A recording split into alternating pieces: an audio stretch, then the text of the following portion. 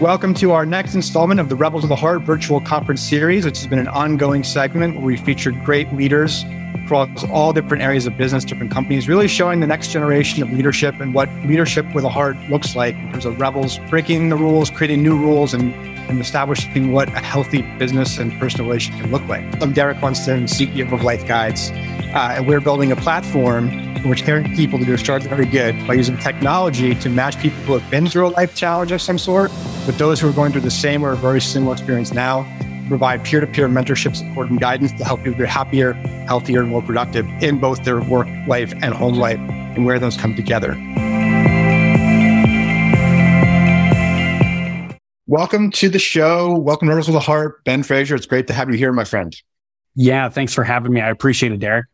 Yeah, it's been fun. We've had a chance to get to know each other a little bit over the last month after meeting at SHRM Visionaries. And obviously, you're doing some great work in the space of people leadership and learn a little bit of your story. And I was just looking forward to highlighting you and what you're doing here on Rebels. So welcome to the community officially.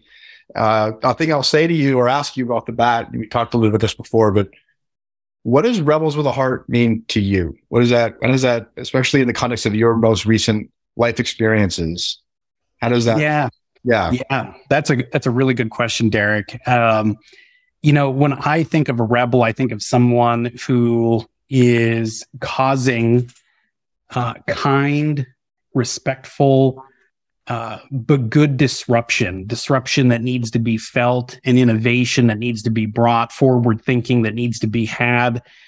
And you in the context of Rebel with Hearts, you're doing it in a way that advances the people strategies and how we look at us as human beings as we try to work and navigate life with each other in that kind and respectful area. So I thank you for having me. I'm excited to talk about going against the grain and rethinking how we do stuff.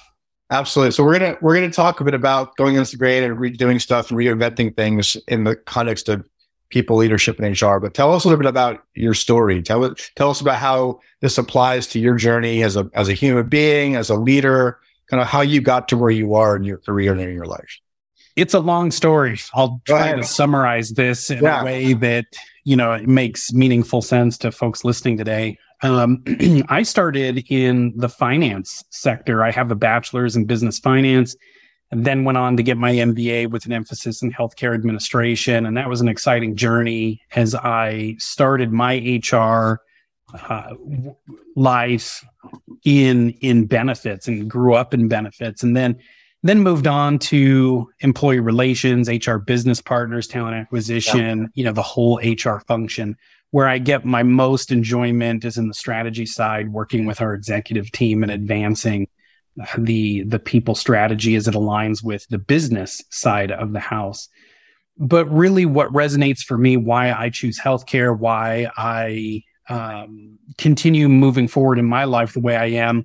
My wife and I, we have 6 children, 2 of which are adopted out of the foster system as babies. They're not related, but have had an opportunity for our children and ourselves to serve our community in a way that really is impactful, to give back to the community in such a rich way that has been given to us. And we appreciate that. Another piece that really resonates with me is I'm part of the No One Dies Alone program at my organization, which means when a patient is close to passing away and they can't find family or family can't come, whatever the situation is, I'm part of a special team where you might get a phone call that says, come sit with this patient while they pass. And so that's been a very meaningful experience as I've sat with patients who have passed to the other side and have held their hand and talked to them. And there's certainly heartbreaking situations, but life-changing. And that continues to just be very meaningful in my life. Thank you for sharing that, Ben. So I actually want to explore that a little bit more. So first off, I think to your comment earlier, healthcare is very ripe for disruption and for rebellious but heartful activities. I think there's a lot we can dig into on that. I'll make a provocative statement. We'll come back to that in a little bit, which is HR, at least pre-pandemic, had not historically been known for being rebellious, right? HR is oftentimes, reputationally known as being the enforcers of rules and policies. So I'm interested to hear how you are bucking the trend personally and how you're moving slower. But before we do that, I'm actually really interested to explore again a bit about this work, because this is something that's never come up before. Like how did you end up working in the No One Dies Alone program? What was the inspiration for that? And I would love to hear some of the experiences that you've shared with people during that transition, because that's a really different type of work. Yeah, it is. And it's a way that I think human resources can provide value in the business itself. I think a lot of people think HR is just about employees and enforcement, as you'd mentioned. But I think as an HR professional, you have to spend at least half your time in the business as you do in the function itself. But how I came about joining a program like that was really inspired by my brother, Robert, who passed away when he was 18 years old in a car accident. And I remember, and I was in that car with him. And I remember when he passed away, and I watched him pass away. And as he was my best friend. We shared a bedroom our entire lives. And I remember going home from the hospital after that, thinking about how those doctors and physicians cared for me, how those nurses cared for me, cared for my brother.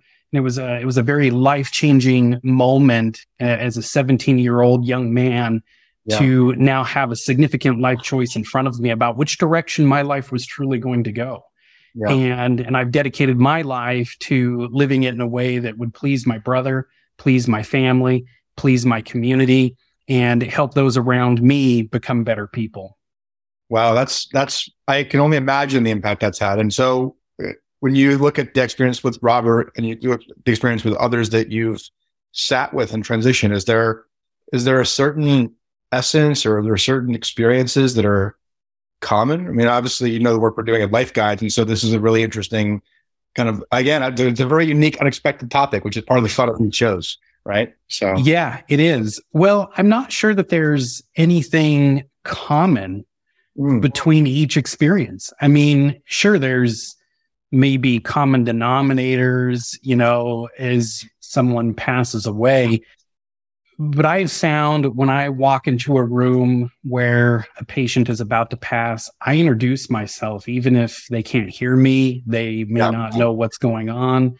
I sit down, I'll hold their hand, and I'll let them know that I'm here, that they're not alone, and we're going to go through this, in a sense, together. Yeah. And there are some situations where they are aware, and there are some where they're not. And it's very unique and different. It's just as unique and different as someone being born is. Yeah. And I've seen 4 of my, children born into the world. Each situation is different. And I think it's unique too when someone passes. And so it's a very humbling experience. It's one that enriches my life and gives me perspective. And it's something to be reverenced. And I think it's a kind of a sacred moment, if you will. Yeah, it absolutely is. And to that point, is it something that it invokes in you every time it's the same, or is it different with each person? Like, is the experience for you different based on that person? Well, it certainly increases my faith. It increases my awareness of myself, and it reprioritizes my life. Here's an example. I remember one morning back earlier this year, it was a Monday morning, going into the office, super busy. I'd woke up at 4:30 that morning, and I was writing down all my priorities I needed to get done that day. And as I had jotted down and prioritized everything, I go into the office, and I've got meetings that are back to back. It's going to be a crazy day. And at 8 a.m., I get a phone call that we have a patient that's going to be passing away. And they asked me to come over to the emergency department to sit with that patient. And I didn't have the time. I had no time for this particular event, but I knew I had to be there. So I cleared my plate, cleared my docket, and I went and sat with this patient. And this particular patient was female. She was, between, I don't know, maybe 70 years old or so. And I sat with her until she passed away. And that was probably 3 to 4 hours. And as soon as that event was done, and the doctors and the nurses came in and began shutting down equipment and everything. I said goodbye to her. And then I had to pivot, head right back to my office, jump right back into meetings, right back into action items, no time to spare. And what was interesting, that day started at 4:30 a.m. at my kitchen table with my list of priorities. I finally got back to the kitchen table at 9:30 p.m. that night, and I was looking at that list. And what I found was interesting is what I thought was important that I had to get done that day wasn't actually what needed to be done. And it reprioritized my life. And so as I've been through these experiences many times, every time it's a different and refreshing experience that renews my faith in humanity. It renews my vigorousness to want to live and live life to the fullest. Wow. I wrote that down, what actually needed to be done, right? That's an important statement, I feel, and something that oftentimes we lose focus on, when we're going, to your point, going through the activities rather than being intentional and aware of what's being kind of asked of us, for lack of a better term, to your point around faith. Was this something that you were doing? As I know you've been working in the healthcare space. Obviously, that's the industry. Was your organization providing this service during the pandemic? Was it suspended during the pandemic? Yeah, I was curious because I think we heard there's a lot of stories about people who have in fact passed alone. And so I'm just curious because is that a program that was being done in other hospitals and other programs, systems, and, love your thoughts. Yeah, I think the concept of a program called No One Dies Alone is not unique to my organization or to healthcare. But it is something that we did have during the pandemic. And I sat with a patient who passed away from COVID after being taken off a ventilator when he passed away. And he was a younger gentleman and his family couldn't be there. I'm not sure why. And, that's, not the biggest, concern, but, in my mind, it's just making sure that they're not alone. And especially during the pandemic when visitors were limited, right. People might have been sick and couldn't be there. There's all myriad of reasons why someone might not be able to be with family when someone passes, but it's really critical that they not be alone. Yeah. Thank you for sharing that. And so coming back to full circle, when you think about just the contrast of how death shows you the preciousness of life, how are you showing up in your life, just continually now as you redefine what's next in your career and your progression? Yeah, go ahead. Well, yeah, no, it's another good topic.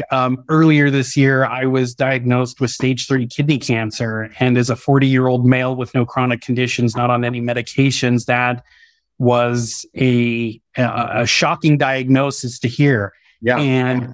And to be really close to stage 4 and not know that it was even in my body, it was a total fluke we even discovered it. And as I took a step back at that moment, I remember my wife driving me home from the hospital after that diagnosis. And we didn't know at that point, had the cancer spread? How far was it? What next steps were? So there was a lot of ambiguity, and we have 6 children and I'm the sole provider. And so all of these things are racing through my mind about my life. How did I live it? And I know that sounds really maybe extreme or maybe even what's the word I'm looking for? Dramatized. That's it. But you have all these questions and you don't know. And so as I was going home, there was 2 things that really came to my mind. The first was, wow, I am so proud of my family, my children, my wife, and what we've been able to build together, and that they're in good hands, that they're financially taken care of, that, their intellectual, spiritual, and physical needs are met. And I knew my wife would be fine. But the part that I think bothered me the most, the second part of this, was the time I had spent in the office focusing on things that really hadn't moved the needle professionally or for, that really made a meaningful difference for employees in my organization. And it wasn't for a lack of effort. It wasn't for a lack of trying. It wasn't for a lack of wanting to do the right thing. All of those pieces were in place. But with these experiences of Robert, No One Dies Alone, and being diagnosed with cancer, I feel like there's just this teaching moment that continues to resurface in my life of recentering and making sure I'm focused on my true north. And that was a point in my life that redirected my attention to where I think next steps, that I need to go strategically with my career. Yeah, so I'm going to ask the question directly because now this has come, even in the last 5 minutes, it's come up twice. The work that actually needed to be done versus what you thought needed to be done, and then when you have a moment of your own mortality, what really matters, right? And so, as you're now defining this, what is really mattering to you? What is your North Star? How are you showing up as a quote unquote rebel with a heart, or how are you starting to define that? Maybe because I know that's maybe you may not have clarity on that, but where are you moving in that direction? Yeah, well, it's interesting because there's two components of my life that are really important to me, and they have strong overlap. And you can't have one without the other. Right. And so they're completely interconnected, but yet they're also distinctly separate. And the first is my family and my dedication to my wife, Shauna, and to our children and in our faith. And those in my mind are completely inseparable, and in a way they're my motivation. In fact, I have this policy called Fraser Family First, and whenever I'm making a decision or something that's really important, I think of how is that going to impact my family, and does that move us forward toward our goals, to raise our children to be good community citizens and professionals. And then the second part of this equation is my career and the trajectory that it takes me, because I can't provide for my family if I don't take care of my employer. And if I'm not taking care of my employer, then I can't take care of my family. And so you got to have this right balance between the two to make sure that you're moving forward to your own true north. And my true north as an individual is being a good father, being a good husband, and being a good provider, and taking care of that which matters most. Because I think at the end of the day, it really isn't about what title you held professionally, or how much money you made, or how nice your house was, or how great your car was. It was how you treated people. And that is how I think you be a rebel with a heart. Beautiful. Well said. And I personally resonate with this, having been as a father myself and as a businessman and developing this and someone who aspires to make a big impact in the world, right? So we share that. I'm curious. I personally asked this question, and I continue to do it. How do you look at your time? And maybe a better question would be, how do you balance quantity and quality of time and experiences between your work and your family? That's, I think, really part what my personal process has been around this. Is when you look at your calendar and you look at we spend so much of our time working, right? That just seems to be like, at least I personally do, right? And I find I focus quality time in experiences with Erin, my wife, and our children and others in our family. But it's definitely if you look at just pure volume, that out of alignment, if you will, right? So how do you personally recalibrate that? And did your experience of looking at your own mortality very directly change anything for you in how you calibrate that equation? Yeah. So there's a lot baked into that question. Well, first, I would say there's no magical answer to the balance, and your children and your spouse and those relationships are all very fluid, and needs are changing all the time. So in my mind, you have to be assessing it live and actively, if not on a daily basis and on a weekly basis. So every week I carve out about 1 hour to take a look at how am I spending my time? How is my relationship with my children? Have I invested appropriately? How is my relationship with my wife? And so I have 1 hour of time every week where I check in and say, here's how I spent my week. Did it hit the mark? And what are my goals going to be the next week? And so I actually have a strategy that I have annually that looks at what is my mission? What are my coherent action steps? And what are the things that are getting in the way of me accomplishing those things? And then having that equilibrium. And then the other thing I would say, Derek, is this year I turned 40. And so I had this list of 40 things I wanted to do in the year I turned 40. And on that list was like 40 dates with my wife. Wow. And another one was 4 getaways with my wife with no children, just her and I to get away, to go somewhere where we could invest in our marriage and in our relationship and build that capital that needs to be there. And so you have to be deliberate, you have to be purposeful, you have to have a goal, and you have to have time to calibrate it. And I think if you're spending that time being introspective and reflective, you're going to hit it just fine. Thank you. I think it's really said. And so that's an excellent process. And I do some of that, but I think I'm going to apply it further from what you just shared. How is that also translated into your work environment? How are you doing things differently in that context? And how are you imagining doing things differently as you kind of work towards that North Star and blending? Yeah. Well, so in my mind, I always try to have about a 10-year outlook. Where are things going to be in 10 years? Professionally, personally, where are my children going to be in 10 years? Where's my marriage going to be in 10 years? Where's HR going to be in 10 years? Where's healthcare going to be in 10 years?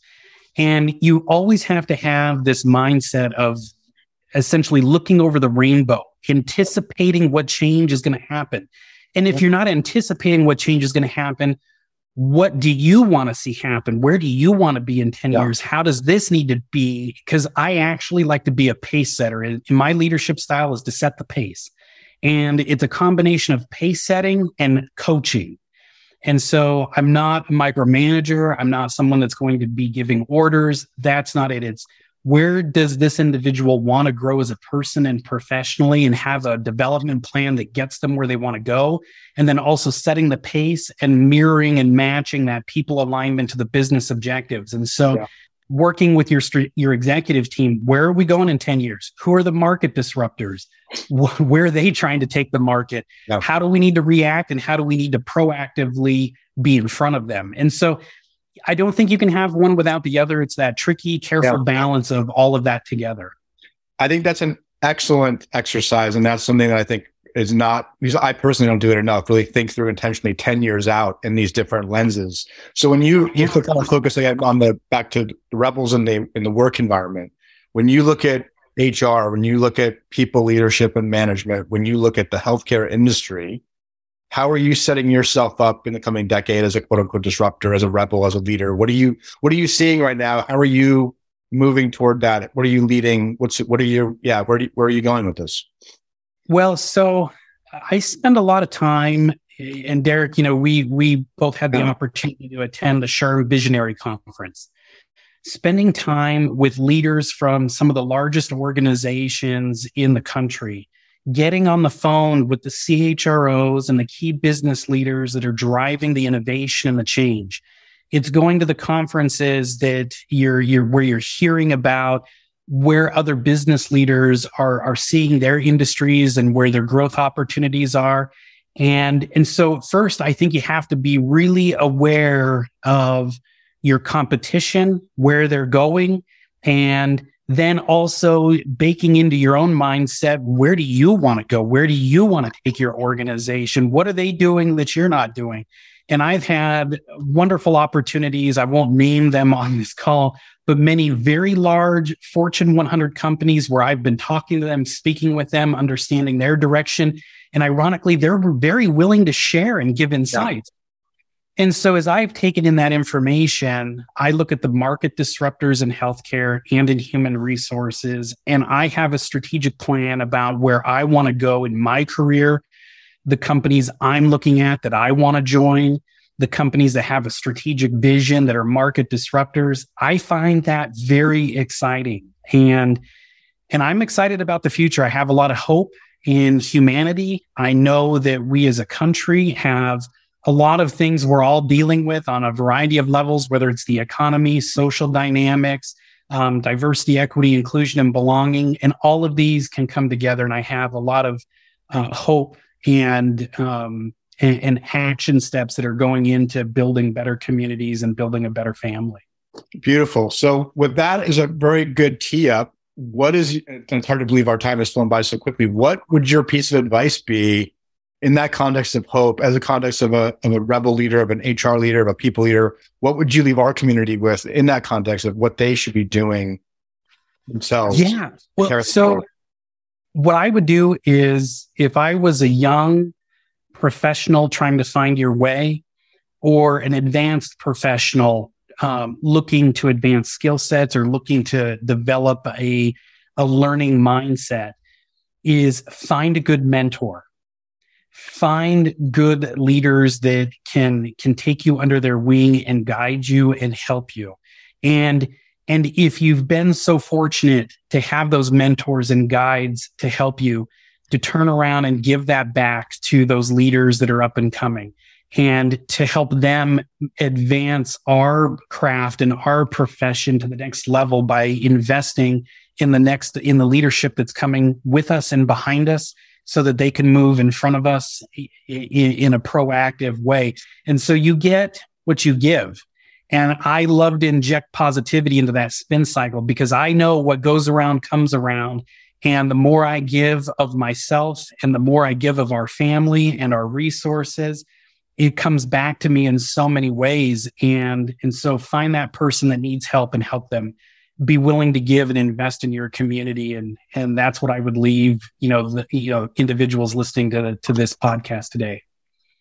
Well, Ben, I'm very grateful to have a friend like you. I'm grateful that there's a leader like you out in the marketplace, that you're out there doing this work. I think your actions speak volumes of how you show up, and I'm grateful that you're doing that. Thank you for joining us and blessing the audience with your words, with your wisdom and your heart today. And for the listeners, how can they connect with you? How can they learn more about you? Anything you'd like to share in that regard? Yeah, you can connect with me on LinkedIn, Ben Frazier. Also, feel free to email me, benfrazier@outlook.com. I'd love to hear from you. Reach out. And if you need help, I'll gladly provide whatever resources and connect you with whoever in my network would be valuable to you.